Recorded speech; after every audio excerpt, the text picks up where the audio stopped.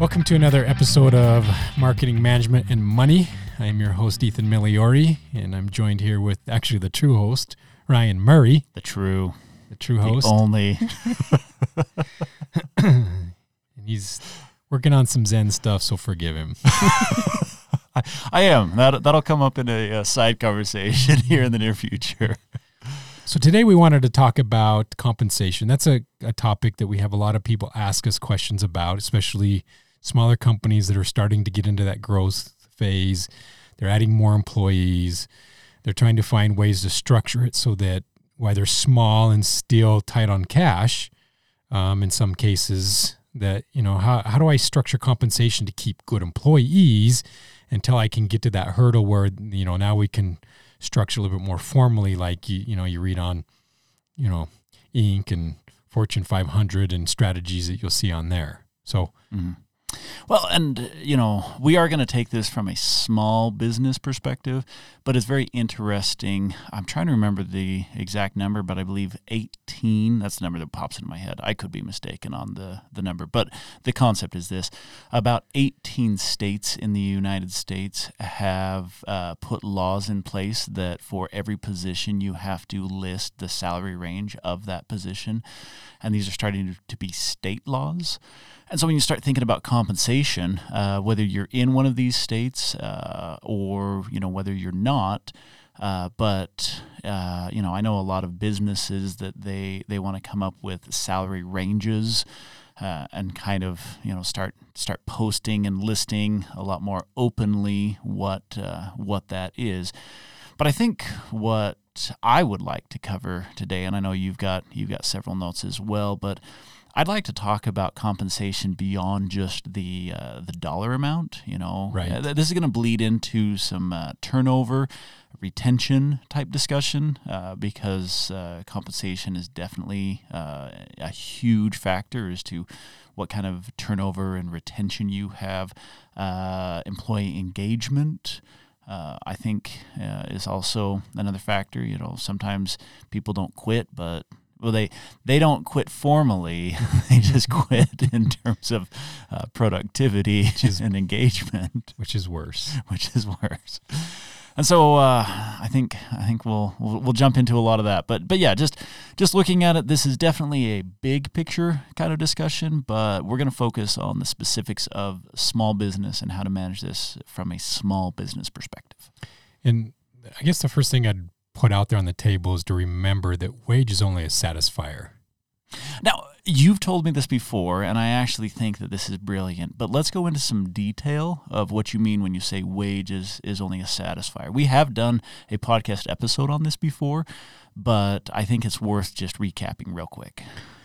So a couple of things about why wage is a satisfier is, one, I can only pay people so much before they can't produce anymore. Does it make sense? So whether that's skill, intelligence, speed, there's a number of factors that go in there, but after a certain point in time, they can't produce anymore regardless of how much I pay them, meaning they're not contributing anymore to the ROI of the company. And I kind of look at that and I say, if you take a car, you can only put so much gas in it. You can only fine-tune the engine. At some point, the car is what it is, and it's going to govern at a certain speed. And you can eke out a little bit better if the tire pressure is correct and if the engine is firing optimally. But at the end of the day, it's got the engine in it that it's going to have. Right. And then the flip side of that is that as an employee, you like to think that, I would like to make more, but the reality of it is each one of us, our life situations are different, and so a certain level of wage doesn't allow me to live a better life. Mm-hmm. I'm not going to, the money just sits around somewhere, so it becomes a satisfier. I'd rather have something else that feels a different need besides money. Yeah. So money tends to be a satisfier when we look at the equation of compensation. And I don't know if you're going to get into this, so maybe I'm jumping ahead, but I do want to point this out. And this is a mistake that I've seen a lot of small businesses make. When you're a small business, you tend to understand the lifestyles and the specific situations of people that work for you. And Right. as an owner, you really need to tie compensation to the job and not to the person's lifestyle. And so if you have someone who, and this happens all the time, they'll come up to you and they'll just be like, hey, my spouse, just got laid off. And so I now am the sole breadwinner, so I need a raise. I'm sorry, but that has no bearing on the business. If you want to come and say, hey, I've been with the company now for 3 years, I can show you my productivity, I want a raise, okay, that has some bearing on it. But the fact that your spouse got laid off, or the fact that now your son needs braces, or the fact that, you decided to buy a bigger house and you did it on an adjustable rate mortgage, Yeah. I'm sorry. Those are choices that you have decided to make. They don't impact the company, and so you really need to look at what is good for the company and hope that lines up with employees. And sometimes it doesn't. Sometimes you'll be having this conversation and saying, "Hey, look, this is what the company pays. This is what we can offer you. If you want a bigger lifestyle, let me give you a letter of recommendation and hope that you can find, Right. what you're looking for." And that's what you're going to find as the company gets bigger. You have to go to structure. When you're smaller, you can play and have a little bit more flexibility. So you have to make a decision at what point in time, or have some metrics in place to say, all right, we're gravitating towards this with each person that we hire, because we have to have that structure that you're talking about, where this job pays this. So I would even argue with that structure, when you're small, you can get away without having that structure. I still would correct. put it in place. Yes, it doesn't hurt to do that. And well, here, let me go through a few, because you're kind of talking on it, and I have a few. But like I said, I didn't want to jump ahead. No. I have a few points that I think will help bring all of this and tie it up cleanly for where you're going with it. So when you're looking to considering compensation, you're going to see from the side, we always look at the financial side of it as well. And so the first one I'm going to kind of put out there is, how does this affect your cash flow? Okay. How does your compensation package or structure affect cash flow? Because cash is king. Okay. Anyone who's taken any business classes, we preach cash is king. And there's a reason for that, because if you don't have cash, you can't do anything. Yeah. And so you got to look and take that consideration as you're looking into this one, that, cash is king, so that you're not giving it all away. You got to find that right balance. So that, and as we talk about through some of these points, that if you get backwards in that, there's some things you can do to keep cash on the front end, but in the long run that it might hurt you. So, paid vacation. Okay, I'm not paying out that cash today. It keeps cash on my books for now. But in December, when everyone wants to take vacation, all of a sudden I'm going to go cash poor really quick. So do I recognize some of those policies that I have in place and how they're going to affect and when they're going to affect me? So because it will affect your cash flow. Yeah, or if I have a payout when someone leaves. Correct. So this is super interesting. We decided to do this topic, 2-3 weeks ago. And as is typical, you did a bunch of research, and I just did my thing. You always pull from all the experiences that you do. I don't. Well, so the God smiled favorably upon me and gave me an opportunity. So I don't directly consult like I used to. I used to consult. That was my primary job. But I still do a lot of consultation on the side. Just last week, I ended up in a consultation helping someone to determine, she was asking the question, can she raise her hourly employees because she feels like with the current state of the market, with all the inflation, she feels like she's not paying enough and it's going to cause problems. And so she called me up and she's like, hey, I need to know if I can raise my hourly rate for my employees. And so I told her, I'm like, okay, let's schedule a time. We'll sit down and meet. And I'm like, in preparation, I want you to come up with your monthly cash flow for the business. And she was kind of asking me, she's like, well, why do I need to look at my monthly cash? Like, how much money's in the bank? What does that have to do with anything? But that was specifically one of the things that I asked her. And the other thing that we sat down is I said, okay, how many additional units do you have to sell to cover the additional wages that you're going to bring in? We did a break-even analysis. And so we did just those two simple things. We did a cash flow analysis and a break-even analysis to tell her that I'm like, yeah, this is what you're looking at. Do you feel like you can cover this? And she looked at it and she's like, oh, okay, I do feel like I can cover that. I'm like, okay, then you're okay to, raise those wages. Like, this is exactly the financial impact that those wages are going to have on you. Right. Yeah.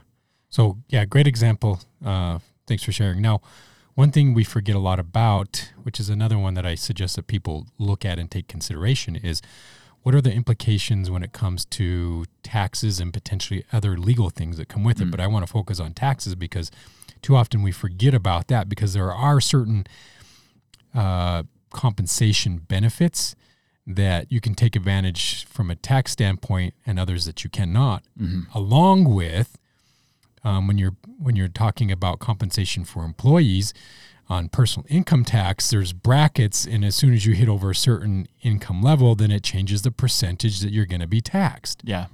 But a good CFO or even a good bookkeeper is going to have some thresholds. Like, at what point do benefits kick in, and how much do benefits cost? What's the difference between part-time and full-time? Correct. And exact how many hours are that? And that's a pretty common one. You'll see a lot of people that know. They know that breakdown, but what they don't understand is they don't understand the difference between, okay, do I hire one part-time person or do I allow 4 people to sneak into overtime? But that's another thing to look at. Should I pay someone hourly or should I pay someone salary? Right. Yeah, correct. Because that changes a lot of how that compensation may be applied as well. Yeah, that's a great point that I didn't have on my list, that looking at that difference, because it can affect them dramatically. And if you start giving people bonuses, you got to understand, okay, are those bonuses going to be taxed? I've seen a lot of people that they get upset when their bonuses, they're like, you said I got $1,000 bonus and I'm only taking home $700. Yeah, because it's taxable. Yeah. And because for that, pay period, it bumped you into a really high bracket. You might get some of that money back when you do your taxes. Yeah. So from an owner and from an employee, if you're working on some of that or looking to, take a position at a new company, you may want to be looking at that and also figuring out how you want to position yourself, because when you start crossing brackets, if it's in a fairly close range there, you may lose. You got to have bigger jumps to do some of that. But there are very specific breaks that you should look at where that taxable income changes. Yeah. And I would say, and this is just my own personal point of view, I don't feel like you lose out when you take those jumps. I feel like what happens is people get in their mind a number and they think that they're going to have a lot of take home, and then they don't get as much take home as they anticipated. So, on paper, the jump looks really big, like, I got this big raise or this big bonus, and then the net effect was not what they anticipated. That's what I see happen a lot. Yeah, and I'm a huge advocate for, I'd rather take the bonus than a 25-cent raise, because I'm never going to feel the raise in my paycheck. Does that make sense? But are you going to talk about bonuses? Because that's one that I really want to hit on. We will talk about bonuses. I'm probably going to let you take the lead on that one. You want it now, or do you want to keep going? We can go now. Okay, so because we're on the subject. Okay, this is something listeners have to follow this, not us. So, wow, way to be dismissive. It's on you guys. So, all jokes aside, getting back to the bonus concept, I have found, and this is to your point, if I've crunched the numbers as a good, CFO, financial manager, whatever the title is, I don't care, but whoever's crunching the numbers, if they've come back and all you can offer is a 17 cent an hour raise, give a bonus instead. Correct. Like, cheap raises are going to get you in trouble. Big raises are also going to get you in trouble. Like, if you're going to do a raise, you want to make sure that raise is just a nice, even kill kind of raise.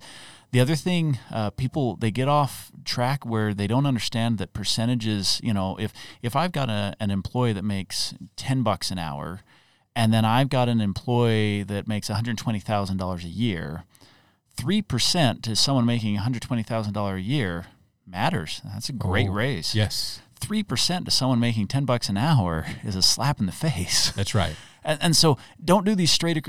So if you're in that situation where you're like, what I would do is I would actually bonus both of them. I would take the guy who's making $120,000 a year, and I would give him a bonus that's less than the 3%.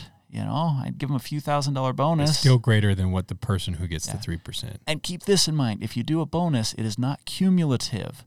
So if I give a raise 3% every single year, I've got compound interest that's happening. And so I can do a 3% bonus that's actually cheaper than a 3% raise because it doesn't have the cumulative effect. And from a company standpoint, I love a bonus because I have that money sitting in my bank account earning interest for a much longer time until I pay out the bonus. Mm-hmm. So I make more money on my money, which is a good principle to follow, even though I still want to compensate my employees. That's always You also, if you're a little bit on the fence, I've seen a lot of people where they're in a situation that they want to give raises. Like right now, okay, inflation has really taken off. People are feeling like they need to give raises, but all of their costs just went super high. And so they're nervous about, increasing their labor costs, which for most small businesses is your biggest expense. Yes. If it's not your biggest, it's in the top, 3 probably, maybe the top 5 for a few, but for the most small businesses, labor is going to be up there, number 1 or number 2.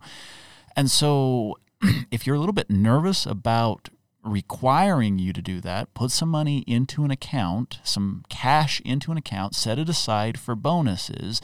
And then if you have to dip into that, well, instead of having $50,000 worth of bonuses to give out, you've only got $40,000 worth of bonuses to give out. But you had $10,000 to kind of cushion something that, an unexpected that all of a sudden, cropped up. And we talk about raises and bonuses. There's kind of a buzzword going around called acknowledged excellence. Okay.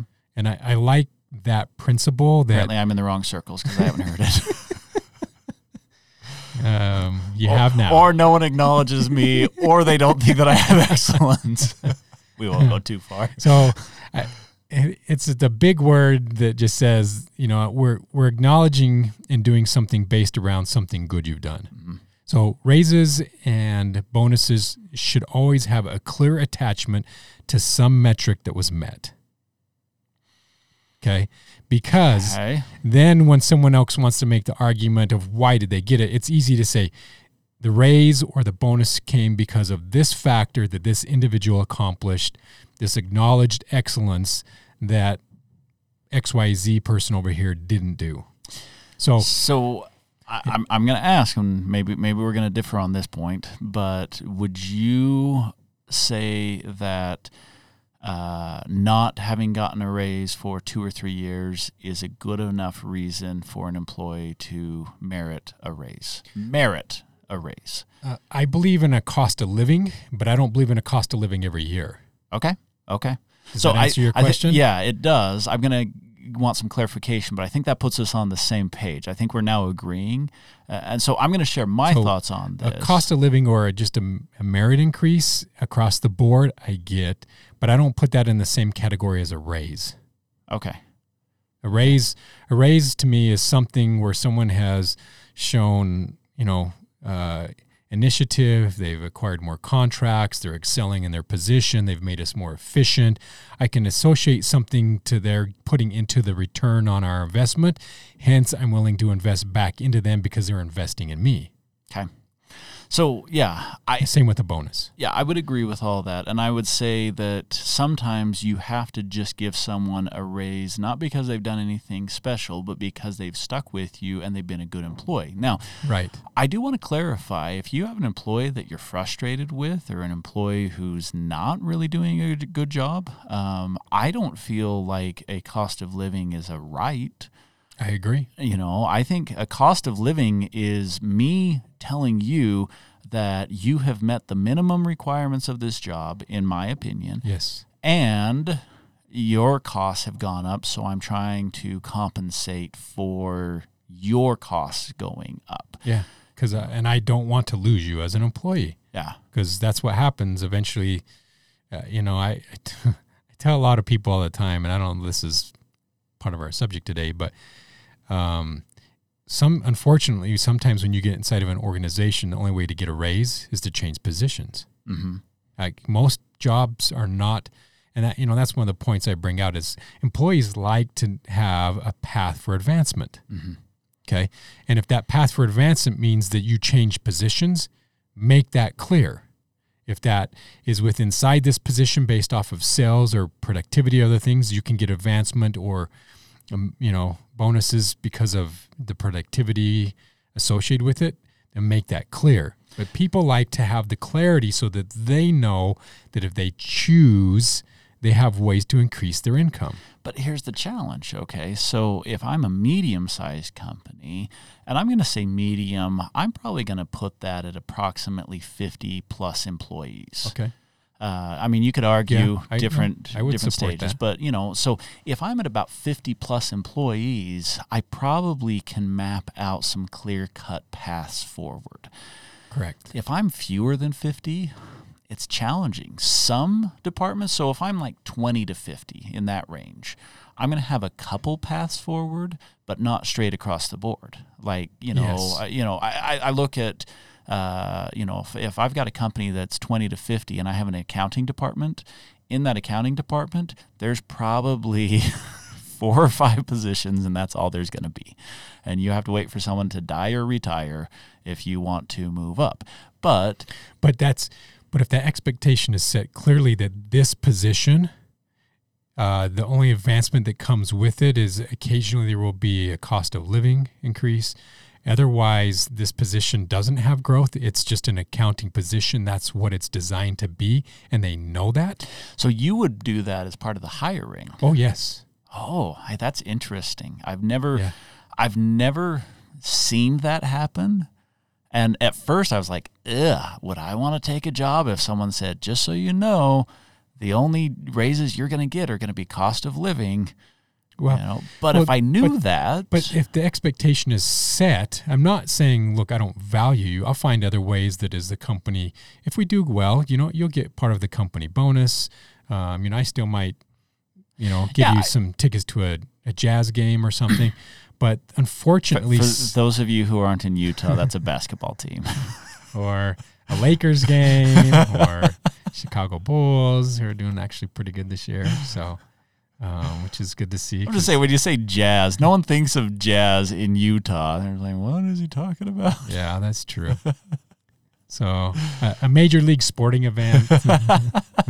So, and those are all, and we'll talk about that as well, because I believe that those are some ways better forms of compensation and incentives than wage. Yeah. No, I think that's great. So now, while we're still on this one, before we bounce too far, okay. One of the last things as you're thinking about this one is as well is competition. You need to know what your competitors are doing. You need to know, because if you're not staying at par or above your competitors, guess what happens? Are you talking on wage?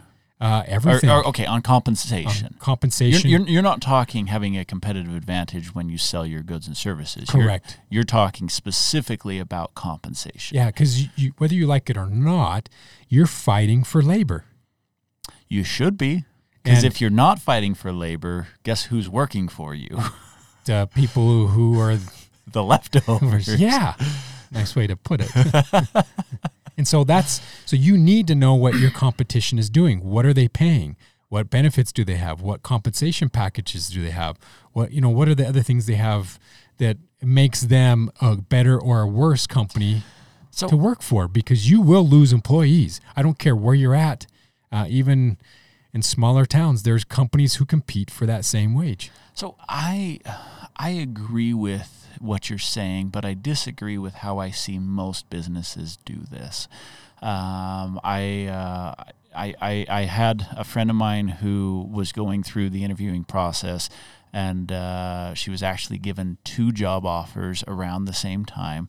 She ended up taking, obviously, one of them, and the other company came back and asked, may we know why you didn't pick us? And she was honest to them, but she withheld the good information because she didn't want to be offensive to them. She didn't want to burn any bridges. And so she said the information that was, neutral and non-offensive. Right. But and so I think it's very... So what was the real reason? I mean, we're talking about the subject, and if companies are potentially having that issue, how do you... So when she went through the interview process, she had the opportunity to meet the people that worked at the business. And she went around and she asked the people, do you like working here? And no one said yes. Oh, wow. Everyone gave these answers like, yeah, I mean... there are good days and bad days, or they would say, well, it's a job. It pays the bills. I don't hate it here. Like, those were all of the answers. And she didn't feel like she could go to the owners and say, hey, just so you know, not a single person working for you said that they like working here. And so I don't want to work here. And so she didn't want to. That would have been awesome. Well, I mean, I don't know, because maybe the business owner wouldn't have taken it well anyways. Yeah, that's the thing, is there's a lot of risk there, because now are other people going to get... hammered. It's like, what? We brought someone in and no one said anything. It's now mandatory, that everyone likes working here. So there were some issues there, okay? So this is what I'm going to say with having that competitive advantage. If you think that you're going to understand what's happening outside, that's a bad place to look because of examples like that. I personally think that the way you know if you have a competitive advantage is to look inside. I guarantee you have employees that are job searching right now. Yeah, true. If you have 10 employees, 2 or 3 of them are job searching right now.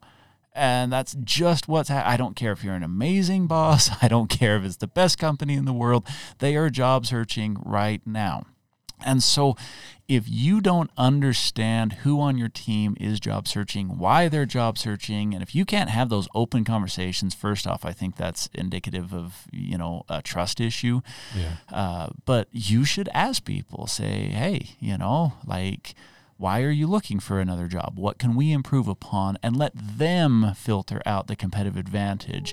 If they're coming back and saying, well, you don't really pay as much as I would like, but I really do like the culture and the atmosphere. Boom, you now know you have a good culture and an atmosphere. Why are they not leaving? Or if someone is leaving, why are they leaving? So I personally find that you get more information internally than you do externally, because it's really hard to get good information externally about why people like your company or don't like your company working for your company. Right. Okay. I can see that. So, anyway. Let's talk a minute about, because everybody has a diverse employee population, and it's kind of cliche to say, I have a cookie cutter compensation package, because the single guy is looking for different compensation versus the individual who has the family versus the working mom versus the guy who's, mature, 60, still a great worker, but he has a different focus. A lot of people get jobs because they're bored. They don't need the money. Right. You can hire like a former exec that they're like, yeah, I used to make $200,000 a year and I oversaw a team of 300 people and I just didn't want to sit for around something to do. But low stress. Yeah. So anyways, each one of those, interesting enough, has a different need. The single guy potentially, or gal, I shouldn't just say single guy, but the younger individual, single, no family, good health, that they would rather have money in their pocket than benefits, than health insurance. Right. I should say health insurance is a benefit. Versus the family individual, they want some more health benefits and maybe a life insurance policy because now they know their family's taken care of if anything happens to them. Single mom's different, or a working mom. I shouldn't necessarily single. They're looking at it. And of course, the older gentleman, that as you get older, you tend to carry more about health than other things. So you want good health benefits and not necessarily cash. Which is super interesting because if you look at the university segment, and both you and I have background in higher education, higher education has set up a structure that is based on heavy benefits. Yes. And they've started to get very lopsided in the workforce. And if you think about some of these higher education institutions are cities, Right. Yeah. They're so big. Yeah.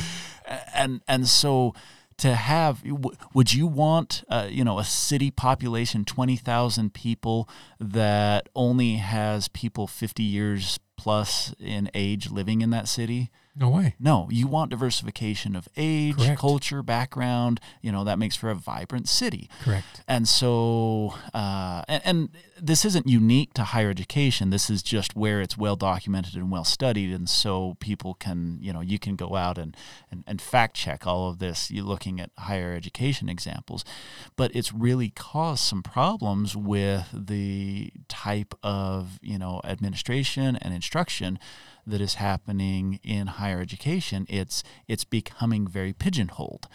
And that can happen in your small business. Correct. If you only have aggressive salaries, that Right. are commission based, you're going to get a bunch of A-type personalities.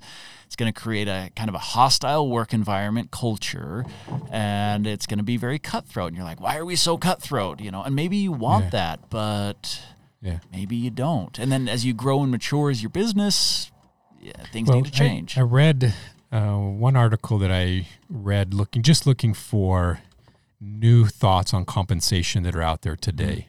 Because I felt I was versed in pretty much the standard stuff going out there. And I thought, well, is there anything out there that's cutting edge? And I read one that was actually very intriguing to me.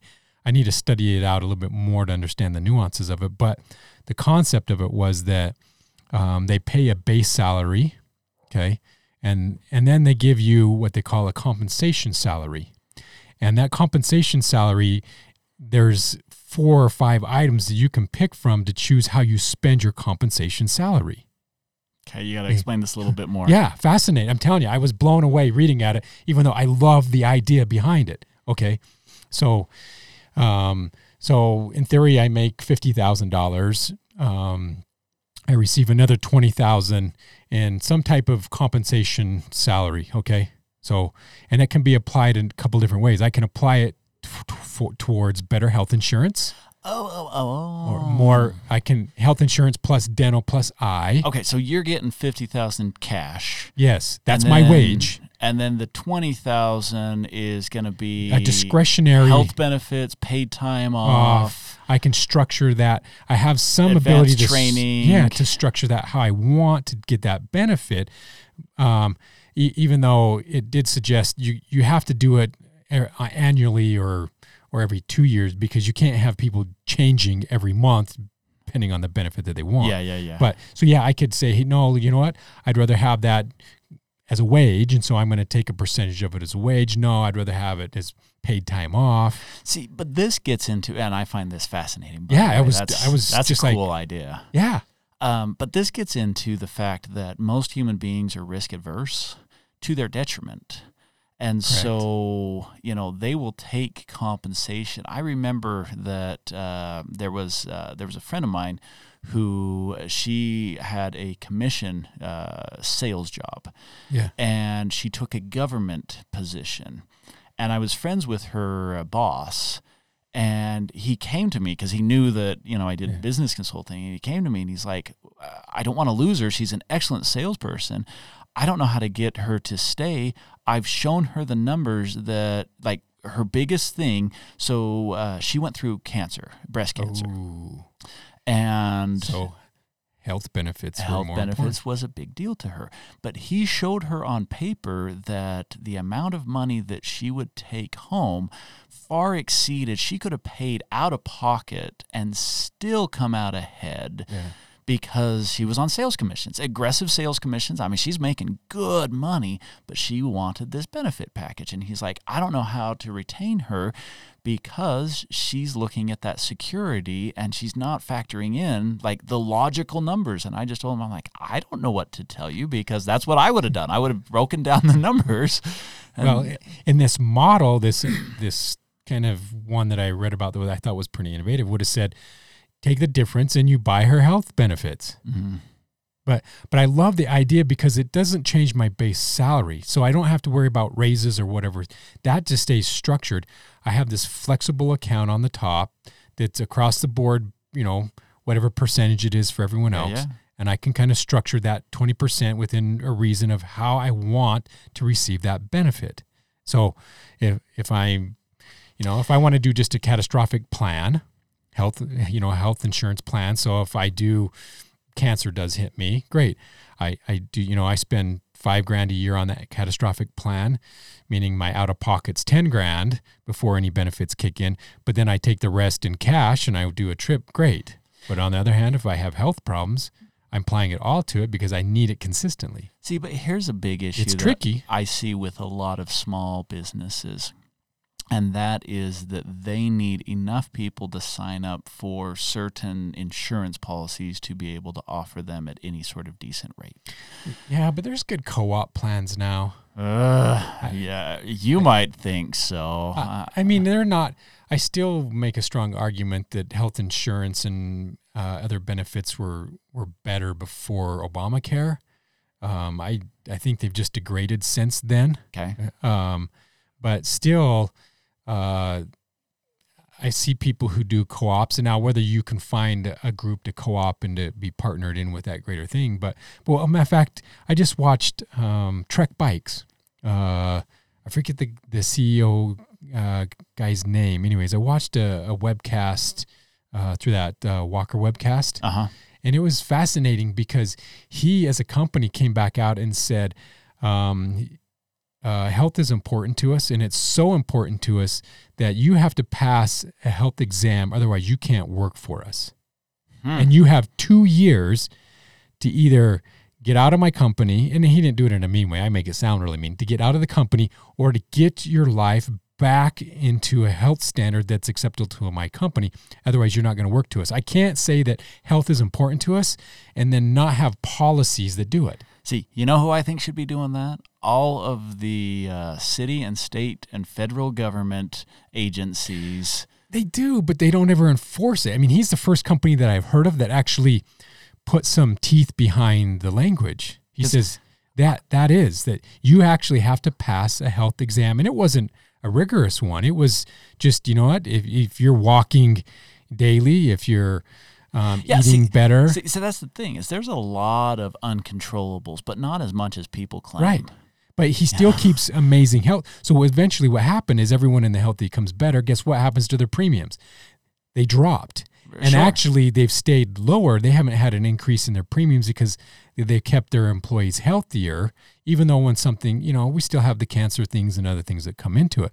But overall, his employee population is healthier. They enjoy a healthier life. He just gave review after review after review of employees that have retired or whatever else have thanked him for making that change because their lives have been better from it. Yeah, 95% of people can control obesity. Yeah. It might be challenging for them. You know, I'm not saying that this is easy, but when they can. Think about it, when your incentive is a company to do that one and your company's investing into it and they even, create a little workout room where I can go in and do some walking type of stuff. How many companies do that? Right. I mean, think about it. I work for a university that I have free access to a gym. And I'm not incentivized in any way to actually take benefit of it. And actually, I'm probably penalized because if my supervisor thinks that I'm going to the gym and I'm not doing it on my lunch hour, Right. I'm violating. See what I mean? Now, Yeah. I don't have a supervisor that is that way, thank heavens, but there are many throughout the system that do feel that way versus I have one that says, you know what, you're getting paid to get things done. Yeah. You know, and I love that philosophy because I'm more efficient, I'm more effective, more proactive at the things I do when I do it. So, I mean, that's another compensation one is, you know, are you living a culture, creating the culture that allows you to have that, if the culture is health, especially if I'm a health food company, shouldn't that be part of it? Okay. If I'm skill-based, do I have a compensation package that, like one of our local companies finally implemented a compensation package that as I increase my skill set by certifications that they've kind of outlined that are industry certifications, each one comes with a raise. Okay. I love that because now employees know exactly, you know, I have to, and they're willing to even pay for the schooling. If you pass, they pay for it. If you don't, you pay for it. Mm-hmm. Okay. So there's some incentives, but think about it. Not only will they pay for it, but I'll get a raise at the end. I love it. Okay. Those are healthy compensation and incentive packages to allow employees to feel like they're appreciated. They want to be there. There's advancement for it. It strengthens your workforce. So, I knew that this was going to be like when we first started prepping for this episode, I knew there was going to be a lot of content to the point. Mm-hmm. We're going to do round 2. Yeah, we probably should. and when we haven't even, I was going to say when we get to, I'm still looking at all the notes that you've got written down. And I think we hit the first 2 of 6 that you got there. And, but I want to talk about, continue the conversation about work ethic. Okay. It's very interesting. You know, people look at compensation from the employer's perspective, but the employee, you know, what do you have to provide? You know, what's the expectation of expertise or work ethic or, ability to progress or ability to produce profits for the company? Like it is an exchange, it's a relationship. And I think that, you know, a lot of people complain about the entitlement generation going on. There's a lot that we can still discuss. So are you okay if we go round 2 on this? And I think we should, because I still think there's some really good points that we could share with whether you're an employee or an owner or manager / that would bring some thoughts to your mind and maybe how to make healthy changes when it comes to compensation to retain high quality workforce. Yeah. Okay, excellent. So we'll pick this up with a subsequent episode, and so this is part 1 of compensation, and we look forward to having you join us at part 2. Thanks, everybody. Have a good day.